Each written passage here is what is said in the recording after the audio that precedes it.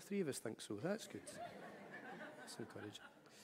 If you have your Bible, would you turn to Exodus chapter 3? And as you're turning, let me just set the message up.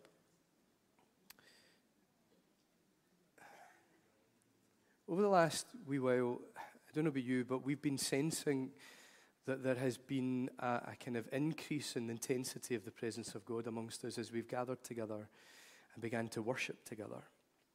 And in many senses, there have been moments where we have hosted what we believe to be something of glory. Moments when it's not Holy Spirit fun time, and we're okay with that, we love that. But more so moments when there has been a heaviness of His presence, and where we've not really been able to do much but just worship, adore, and be in His presence together. I don't know if you've picked up on some of that. And really what we're seeking to do just now is to kind of discern what God is doing, discern what God is saying, and hear what He's speaking to us at the moment in relation to that. And this morning we steer into this passage. Don't know how long we're going to be in this passage. It's been one that I've been kind of visiting over the past number of weeks to try and figure out what God is saying to us. But very much as we approach it this morning, we're looking at how we can learn to posture ourselves in the moments when God comes close and God comes near. So let's turn to Exodus 3, and we're going to read from verse 1 to 6. It says, "Now Moses was tending the flock of Jethro, his father-in-law, the priest of Midian, and he led the flock to the far side of the wilderness and came to Horeb, the mountain of God. There the angel of the Lord appeared to him in flames of fire from within a bush. Moses saw that though the bush was on fire, it did not burn up. So Moses thought, I'll go over and see this strange sight, why this bush does not burn up. When the Lord saw that he'd gone over to look, God called to him from within the bush, Moses, Moses. And Moses said, Here I am. Do not come any closer, God said. Take off your sandals, for the place where you're standing is holy ground. Then he said, I'm the God of your father, the God of Abraham, the God of Isaac, and the God of Jacob. At this, Moses hid his face because he was afraid to look at God. Now, to understand these verses properly, we actually have to read the verses immediately before it. So if you have your Bible, just slip back, or if you've got on your phone, just swipe right. And we're coming back to Exodus 2 and to verse 23. And it says, during that long period, the king of Egypt died. The Israelites groaned in their slavery and cried out, and their cry for help because of their slavery went up to God. God heard their groaning, and he remembered his covenant with Abraham, with Isaac, and with Jacob. So God looked on the Israelites and was concerned about them. And interestingly, this is the passage that Lee preached from last night with the young people. Here's the backstory. The backstory is that the Israelites, that is the descendants of Jacob, have ended up in Egypt. A famine, as we know, spread through the land, and that saw them up sticks and moved to Egypt where there was food and where there was provision, and they settled there. But over a period of time, the people saw a turn in their fortune with a change in the Pharaoh king. And with a change in the Pharaoh king, they watched as providence turned into persecution. And the Israelites begin to have a really rough time in Egypt. And as God gets ready to turn the page on that and to begin a whole new chapter, which is what he is doing in Exodus chapter 3, it's almost as though the writer of Exodus, before he turns the narrative, the chapter, into what God's about to do, he summarizes the previous season as he introduces the next one. And the summary is these verses in Exodus 2, 23 to 25, and the summary is this. The Israelites have been enslaved by the Egyptians. They have been badly treated. And they cry out within their injustice.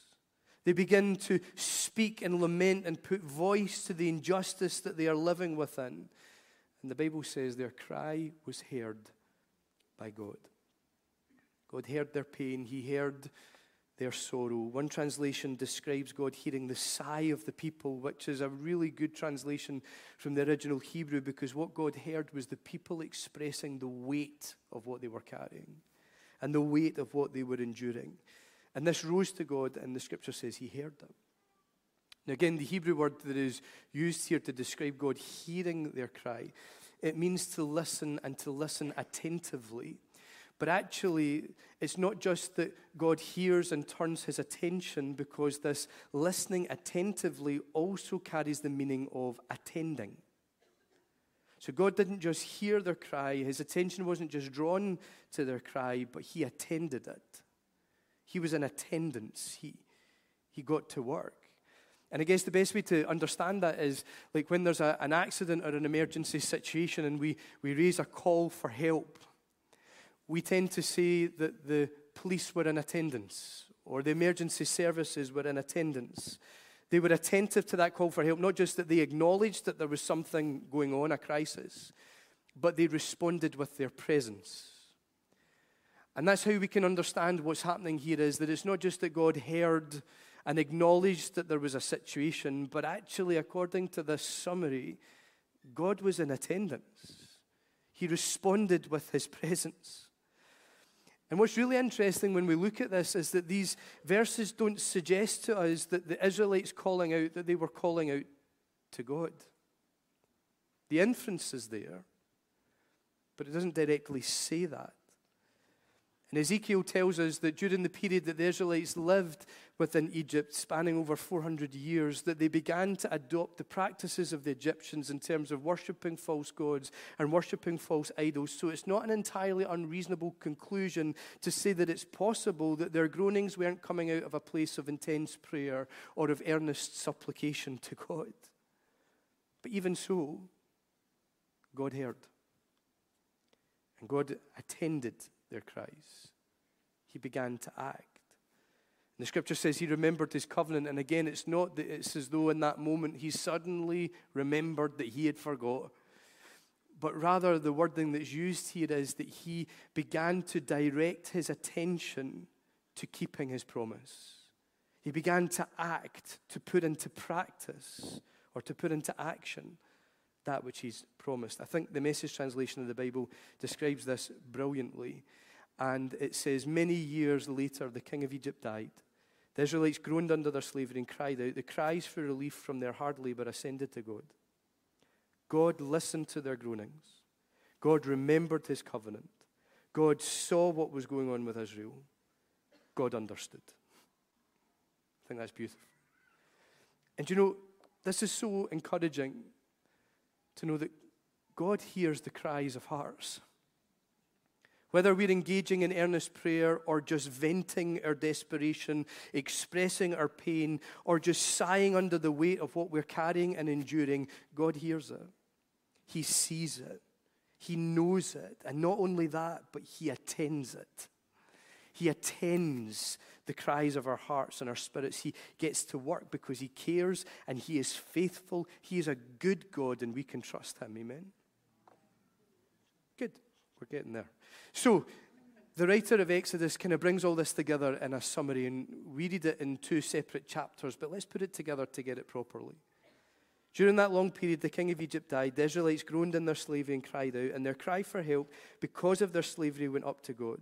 God heard their groaning, and he remembered his covenant. He looked on the Israelites and was concerned about them. Now Moses was tending the flock of Jethro, his father-in-law, the priest of Midian, and he led them to the far side of the wilderness and came to Horeb, the mountain of God. The language that's used here is really important. The author opens chapter 3 with the word now. And this is without a doubt a bit of storytelling tactics that's been put in place here. This is joining what has just been described with what is about to be described. It's almost as though the writer is saying, right, here is the background story, and now that you know that, let me give you the big story. Here's the info I need you to know so that you can understand what I'm about to tell you. And with that background knowledge, let's get to the juicy stuff. Let's get to the good stuff. And what this is showing us is that we can't read Exodus 3 without Exodus 2. And the wording is hugely important. The author tells us in Exodus 2, here's what happened during a long period of time. But then as he comes into Exodus 3, he says, and here is what is happening now. He closes off one chapter by describing 2 as a period of time. And he opens the next chapter by describing a now moment. And there is much about the burning bush story that is describing a now moment, a suddenly, an impromptu, an in-the-moment moment. There's the suddenness of a bush on fire. There's a voice suddenly calling out from within the bush. There's instructions and commands and calls and purposes and revelations and encounters that all carry a now dimension. Set my people free. I am sending you. Go. Here is who I am. Here is what I'm calling you to do. Now, now, now, now, now. There's loads of now dimensions to this. And God occupies this moment with Moses, and Moses occupies this moment with God, and it's very much a now moment. Exodus 2 describes a historical situation. It describes what happens over a long period of time. This is years, perhaps decades, maybe even longer, been described in these few sentences. But in Exodus 3, we're told about what happens in one moment in time. And do you know what? There are times when God works through a process, and there's times when God works in an instant. There are times when God journeys with us, when he delays, when he holds back. There's times when he takes his time. I get really frustrated with those moments. There's times when he takes his time. And then there's times when the suddenlies of God begin to happen. Suddenly the angel of the Lord appeared. Suddenly the glory lit up the hillside. Suddenly there came the sound like the blowing of a violent wind. And what we see in the verses in Exodus 2 and in Exodus 3 is that in both the long period of time and the instant now moment, God was at work in both timescales. There is no particular method of choice for God. Both the long period of time and the instant now moment, both of them carry the activity of God. He is at work and in present in the long period. He is hearing, he is attentive, he is attending, even actioning purpose. It's almost as though as the cries are going up, God is already attending that. He's already moving the people about, sorting things out, raising Moses up at the right moment, at the right time, positioning him where he needs to be. He's active and attending during that long period of time. And he's at work in this instant as he fills the wilderness bush with his glory. And the interesting thing is that both of these things are linked. The now moment that Moses experiences with God, with the revelations, the commands, the manifestations, the purpose, that is actually the result of and the response to the long period of time that the Israelites were crying out to God. Because there's times when God works through a process and there's times when he works in an instant. And I guess what we learn from Moses is how to position ourselves in the now moments. Because it seems that in the suddenly now moments of God, when God begins to respond to the process, it's almost as though in the suddenly moments and the now moments that they become a catalyst for purpose. So if we are in a season right now when as a church and as individuals we are sensing the particular nearness of God and we're sensing the visitations of his presence and his glory, it's really important that we learn how to position ourselves, how to posture ourselves in these catalyst moments so that we can be what he's calling us to be and do what he's calling us to do. Amen? So as we lean into these verses, we begin to learn about posture. And as we lean into them, we have to recognize the significant parallel that's here. Exodus 2 describes a people enslaved within a culture that is far from God. And the answer is that God's going to act. He's going to move. He's going to display his presence, his power, and his glory. And in doing so, he's going to call a people to himself and establish them as his own. And in fact, Scripture refers to this nation that he calls to himself and he covenants with. He calls them his bride at some points. He calls them a kingdom of priests. He calls them the vehicle of purpose and blessing upon the face of the earth. And when we hear that, it just reminds us of similar language that is used in the New Testament to describe the church. This is a foreshadow. Church. This is the prototype, if you like. This is a prophetic image of the church of Jesus Christ. This has prophetic imagery and prophetic metaphor all over it, and it's easy then to draw the parallel from what we're reading here to the times in which we live, and therefore begin to hear God's heart for our generation. We live in a generation and in a time that is enslaved within a culture that is far from great. James spoke about this last week, about drowning in culture. And we know that right now, all across our city, all across our nation, all across the nations of the world, the cries of hearts, the vents of desperation, and the expression of pain rises before God. And he hears. and he sees, and he knows, and he's attentive to their cry. And just like we read in the story of Exodus, we believe that God is going to answer these cries. He's going to act. He's going to move. He's going to display his presence, his power, and his glory. And in doing so, he's going to draw people to himself and establish them as his own, because that is what we call salvation. That's what God does in salvation. And when we look through the pages of Scripture and we look through the annals of history, we see this pattern emerging. It can take various shapes and shades, differing expressions and outworkings, but the pattern is the same. There is a period of crying out, a period of perceived inactivity in relation to God, and then there comes this breaking in, this revelation, a display of glory, a triumphant move of God. There's a burning bush or a cloud of glory in the temple, or a baby in a manger, or a Pentecost, or an outpouring, or a reformation, or a renewal, or a revival. A moment, a season, a period in which God invades the now moments of a generation as a catalyst for purpose. And if there is a chance that we are living in such a moment right now, then we need to learn to position ourselves within that moment to be part of what he's going to do. And I'll hold my hands up if I'm wrong about this and say sorry, but I really do believe that we are entering such a time and moment right now, and that there is something upon us as a people, and there is something upon us as a church that we are called to steward for him. And we have to learn then to live in the now moments of God, the suddenly breaking in moments of God, and the instant when his glory comes near, and his glory and his presence is found. And the first thing that we have to learn about such moments is that they are his moments and they're not our moments. When we steer into Exodus 3, we essentially read Moses' big moment, when he's called into ministry.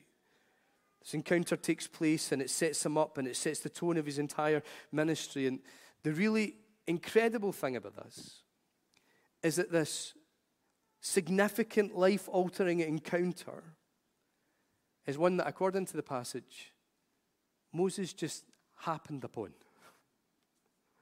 It's quite profound. The burning bush, the holy ground, the glory of God, the presence of the pre-incarnate Jesus, which we'll come to, is something that he just happened upon. Something that he stumbled into almost. There is zero intentionality on Moses' part that brought this to pass. Now, this doesn't mean that we shouldn't be intentional in our pursuit of Christ, but what it does mean is that the now moments of God with glory and revelations and purpose, they are his moments. They can't be manufactured.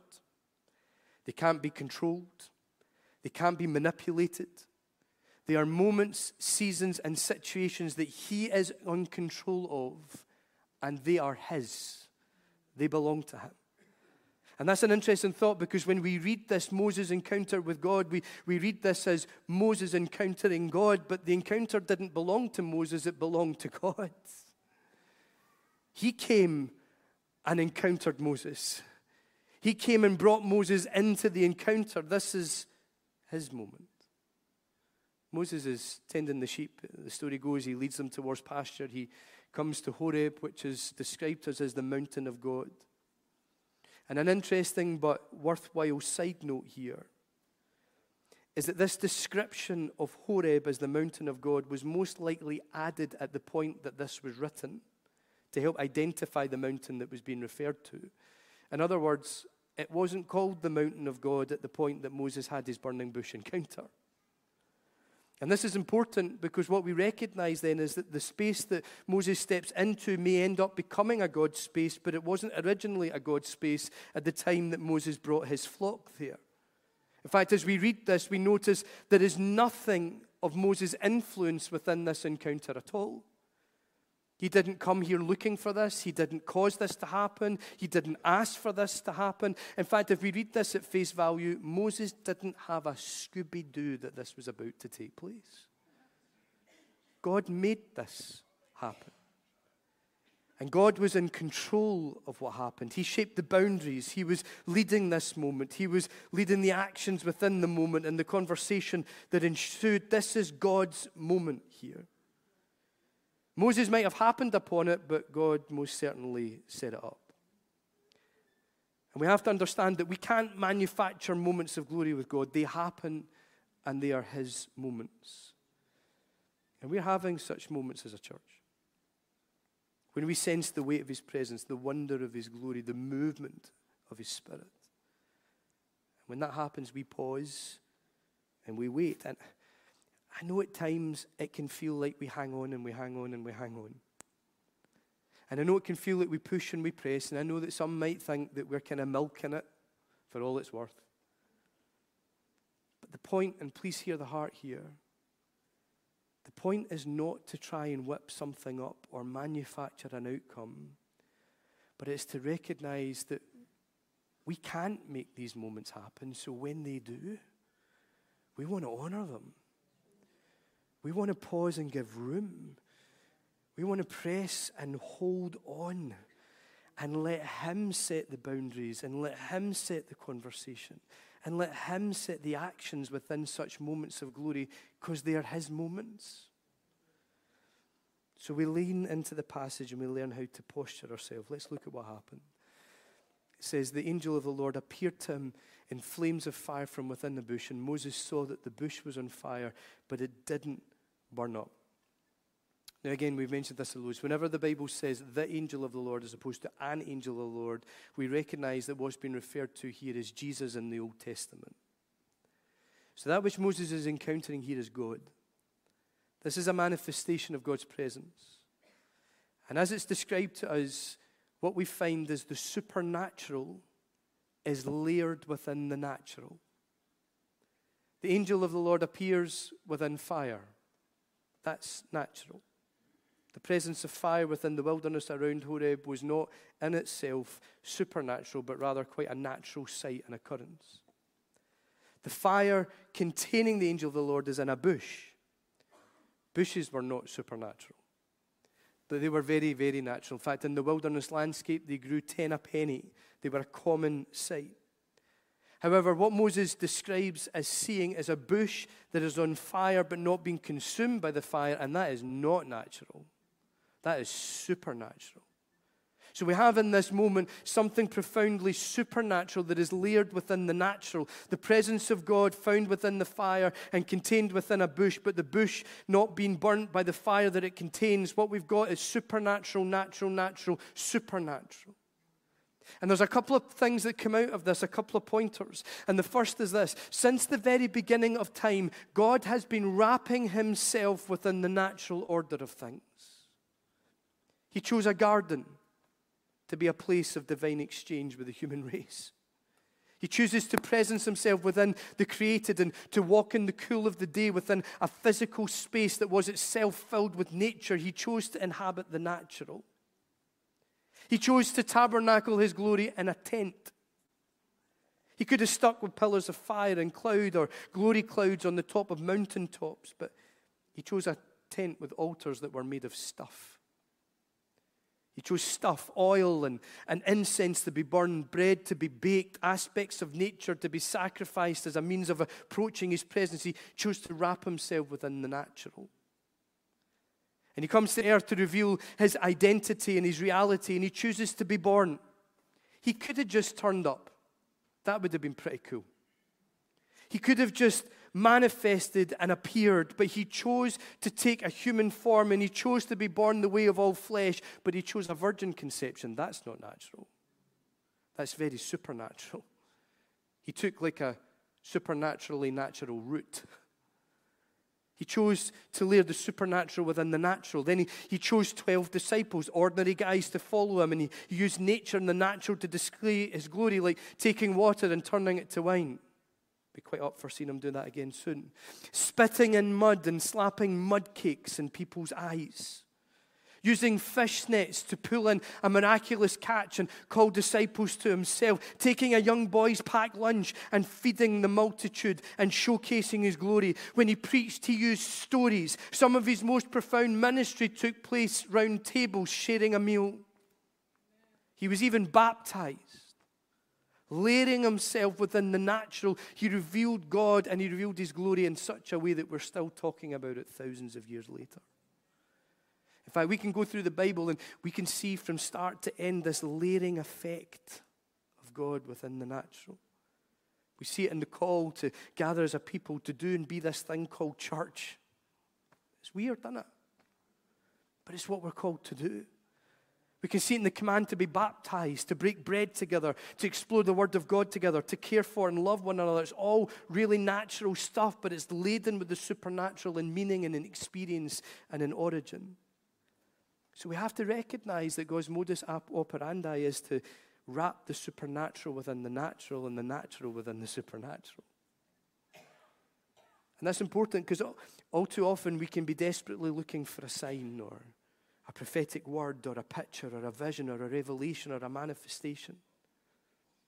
When in actual fact what we need to learn is to discern the supernatural ways in which God wraps himself up within the natural order around us and learn to see him in the ordinary, the everyday, the regular, the common sense, as well as learning to see him in the weird, the wonderful, the prophetic, and the spiritual. But the other thing that we learn here is about hosting his presence. In this moment, we're told that the angel of the Lord appeared in flames of fire that were within a bush. There are two big things to highlight here. The bush was the structure that God inhabited. The flames of fire were the form that God inhabited. But those things were not of themselves God. God was in and within those things. He was in the flames of fire that were contained within the bush. God chose the bush as the structure to host his presence and the flames of fire to be the form of his manifestation. But neither the structure nor the manifestation was God. He was within those. And we call out a couple of interesting things. God clearly uses structures and manifestations to reveal himself to us. God has no problem inhabiting manifestations and selecting particular structures to host his presence. God has no problems with these things, but sometimes we do. Sometimes we can get hung up with the structures that God chooses and the manifestations that he inhabits. And the truth is that's because as human beings, we have loads of opinions about stuff. And that's coming from probably one of the most opinionated people out there. People had opinions about John Wesley when he took a methodical approach to spirituality, but yet one that God breathed all over that brought souls to salvation and discipled many. People had hang-ups with William Booth when he decided to take a more regimented approach to the Christian faith, quite literally, and started a Salvation Army with brass bands and uniforms and military lingo. But God didn't seem to mind that. And he used it to rescue many people from addiction and poverty and social vices, and he used it to advance the gospel around the world. People had hang-ups when we moved from organs and hymns to guitars and choruses and Shine Jesus Shine, and to be honest, I still have issues with Shine Jesus Shine, but we'll move past that. There are those who call out expressions of contemporary Christian worship as heresy and inappropriate and hype, but it would seem that God responds to the heart and isn't really that fussed about the style or the expression. People began to get annoyed when God moved at Faldybrannan in Wales through prescribed prayers and spoken blessings. But lives were impacted by the weight of his glory, and healing was manifested in life after life. The point is that sometimes we get hung up on structures, but God really doesn't. He uses and he chooses different structures at different times to host and facilitate his presence. And the same can be said for manifestations. He manifests in different ways at different times to different people and towards different groups of people. And all too quickly we can form opinions and thoughts about structures and manifestations, what is right and what is wrong. Now, don't get me wrong. Everything should be weighed up and carefully considered against Scripture. And we shouldn't get silly about this stuff. And if I'm honest, sometimes with manifestations, we just get a bit silly. And we shouldn't. But we shouldn't really become obsessed with this stuff either. Sometimes we become so obsessed with structures and manifestations that we lose sight of the God within those things. And if we're not too careful, we begin to build a faith that revolves around particular structures and particular manifestations of faith, when in fact we're called to build our faith around Jesus. And if we're not careful, we become obsessed with structures and manifestations and what is right and what is wrong, when in fact, we're supposed to just be obsessed with Jesus. Remember, God was in the flames that were within the bush. He was in the manifestation that was within the structure, but those things of themselves were not him. He was within those things. And the really interesting thing is that we don't then find Moses spending the rest of his days setting bushes on fire to try and get a line to God. We don't see that every time he wanted to communicate with God, he grabbed a can of petrol, a set of matches, and went out looking for the nearest bush. This is my mobile phone to God. And equally, God did meet with Moses in the burning bush. And he used that as a structure in the manifestation, but then there was this pillar of cloud that became a pillar of fire at night. And then there was these clouds on the top of mountains, and then there was thunder and lightning and fire that came out. And then there was a tabernacle, and then there was an Ark of the Covenant. It would seem that throughout Moses' lifetime, God inhabited various manifestations and structures in his interactions and encounters. And it would seem that Moses, a servant of his glory, had no problem adapting to what it was God was doing. And so must we. We've got to be careful not to obsess with particular structures and manifestations and outworkings. God will choose manifestations and structures for his presence. And that's his choice because he's God. This is his gig. But we must learn to look for God in and within those things, but never make those things God. Let's not go around burning bushes every time we want to meet with God. Amen? So let's carry on.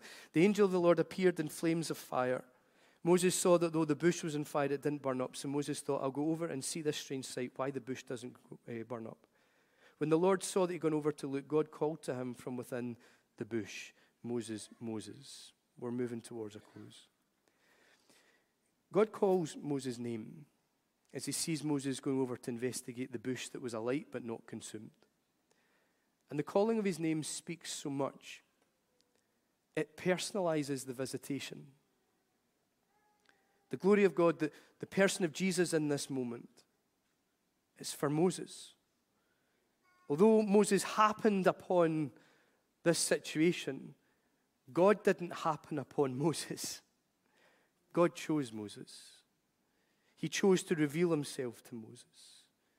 He inhabited that structure and that manifestation for Moses to impact and define Moses. And when God comes close, his manifestation is always with intention. He is not random with his revelations. He is specific. When he reveals his presence, when he reveals his voice, when he issues his commands, he does so with intentionality.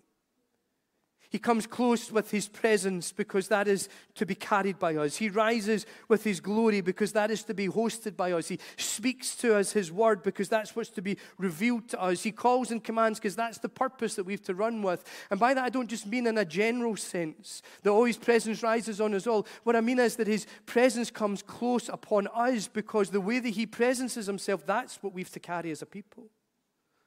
The way his glory manifests upon us. That's what we have to run with and be shaped by.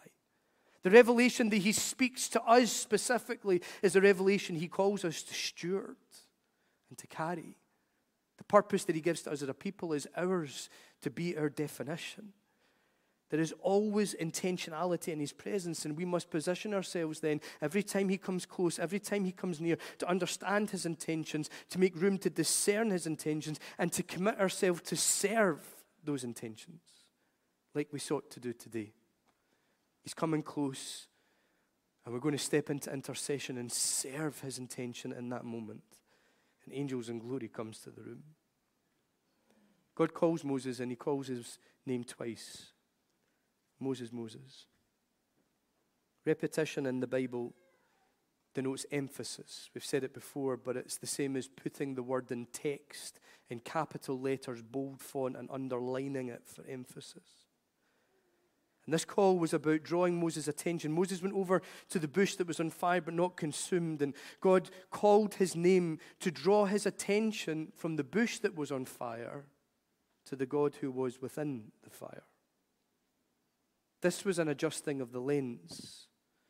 This was a focus moment. This was about shifting his vision and adjusting his eye lines so that he would see what it is he was meant to see. He wasn't meant to see a phenomenon and a strange sight. He was meant to see God. So God calls to him to adjust the lens. And we've been talking about this, but whenever God comes close and reveals glory, his presence always comes with vision. It involves a shifting of focus, a changing of the lens, a readjusting that normally changes mindset and brings a revelation beyond what is. What was for Moses was a bush that was on fire but not consumed. But what God did in calling him was to see beyond that and to see the God that inhabited that. So when he comes close, it's important that we allow God to shift the lens, adjust the focus, transform the vision, because without embracing this process, we can never see beyond the burning bush to the God who occupies it. And we can never discern the intentions of his heart. God calls to him, Moses, Moses. And Moses says, here I am. Let's bring this to land. Moses' response is just 3 words, but they reveal the posture necessary when God invades now moments with glory. Here I am. These 3 words speak of positioning, identity, and availability. God calls and Moses says, here I am. It's almost as though Moses is saying, if you're looking for me, I acknowledge my presence. I am here. That Moses could have turned and run from the freaky bush with its flames and shouting voices. He could have said, nope, not today, thank you very much. I'm not into this nonsense. Moses out. But he didn't. In the glory of God, he positioned himself as here. Like in a roll call. He acknowledged that he was present. He positioned himself in the presence of God. Moses checked in and chose not to check out. He could have. He could have ran. But he says, no, I'm checking in. When God's presence comes close, when we find ourselves in a now moment and a suddenly of God, it's important that we check in and don't check out. That we position ourselves in the presence of God and inhabit the moment. The constant battle of our time and of our generation is to be present in the moment. It's one that I constantly struggle with. It's being present, intentionally present in the moment.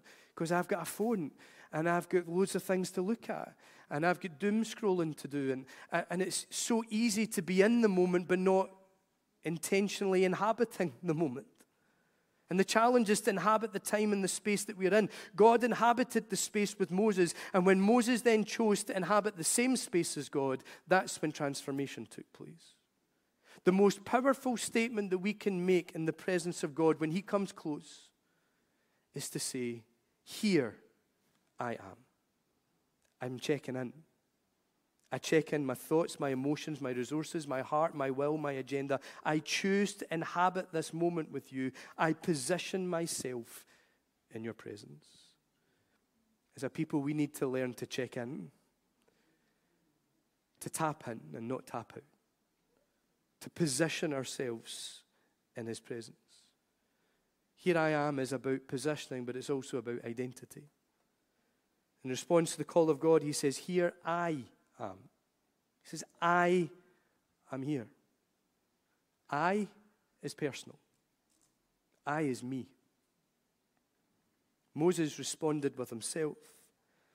And there's a vulnerability in acknowledging, I am here.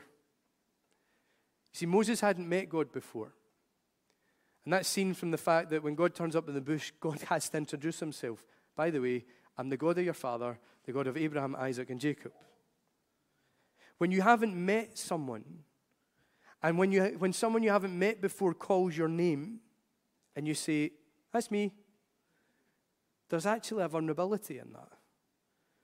In identifying yourself to this unknown person, you know that in that instant, that person is looking at you, that person is seeing you, they're looking at what you look like, what you sound like, who you are as a person. To say, hey, here I am, I'm here, it's me. It's acknowledging your identity. And when we find ourselves in the suddenly moments of his presence, when God reveals himself in the now moments of life, it's important that we not only check in and inhabit the moment, but that we do so with all of ourselves.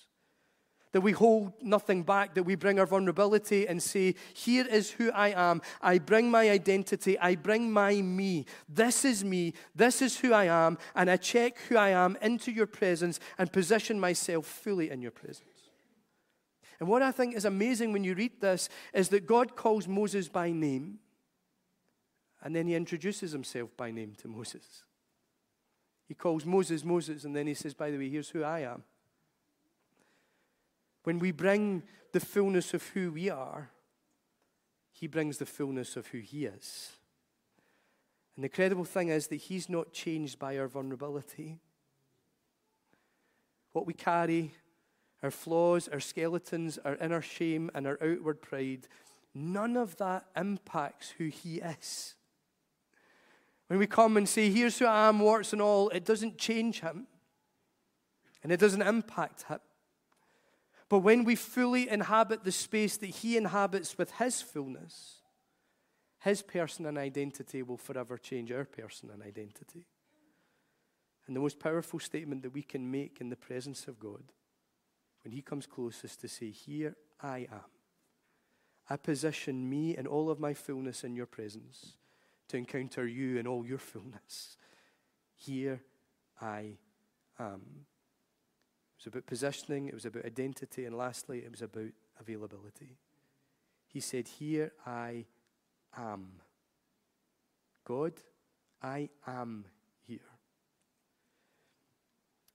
Moses could have stood there and said nothing. When his name was called, he could have stood there and thought, well, I'm not saying anything. I'm just going to wait and see what this freaky bush does next. I'm going to wait and see what the show is before I decide whether I'm going to take part in the show. He could have ignored them. To ignore someone is to not make time for someone. When someone calls or someone messages and you don't answer them, you ignore them. And in ignoring them, you're calling out and you are choosing that you don't have time for that person or you're not available. But to answer is to acknowledge, regardless of what you're doing, you have availability.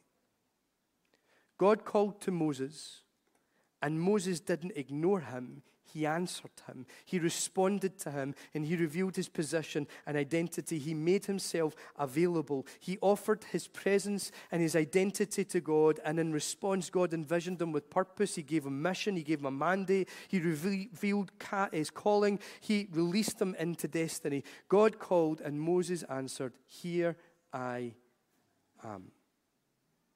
He revealed his presence, his identity, and God transformed Moses' identity with his presence. The most powerful statement we can make in the presence of God is to tell him, here I am. It's not just to position yourself in God's presence and vulnerability, but it's to offer who you are and what you are, to present your availability, your will, your agenda, your everything to him. And when you do, he will give his everything to you. God hears the cries of hearts rising up within our city and within our nation. He is attentive to their cries, and he attends their cries, and in response, he moves. He reveals glory, and he displays power, and he displays presence, and we are living in a season in which God is coming close and revealing glory upon his people and revealing glory within his church. We are not alone in that, but we can see that God is doing that, and we cannot manufacture these moments. They are his moments, but while we cannot manufacture them, we can learn to posture ourselves within them. When God comes close, when we discover God invading our now moments, we must look to see God within the structure and the manifestation. We must guard against becoming obsessed or fixated on structures and manifestations, but always fixate on the person of Jesus. Let me tell you, and we've said this loads, any ministry, any organization that fixates on structure and manifestation, run from it. Run towards anything that fixates on Christ. Run from anything that fixates on their ministry, their manifestation and their structure. It has to be all about him. We come before him with the most powerful words that we can utter. Here I am. I choose to inhabit the space that you inhabit. I bring this fullness of who I am into the fullness of who you are. I am wholly available and bring my person and identity into an encounter with yours. When God turns up and reveals, child, I am here, our greatest response is to say, God, here I am.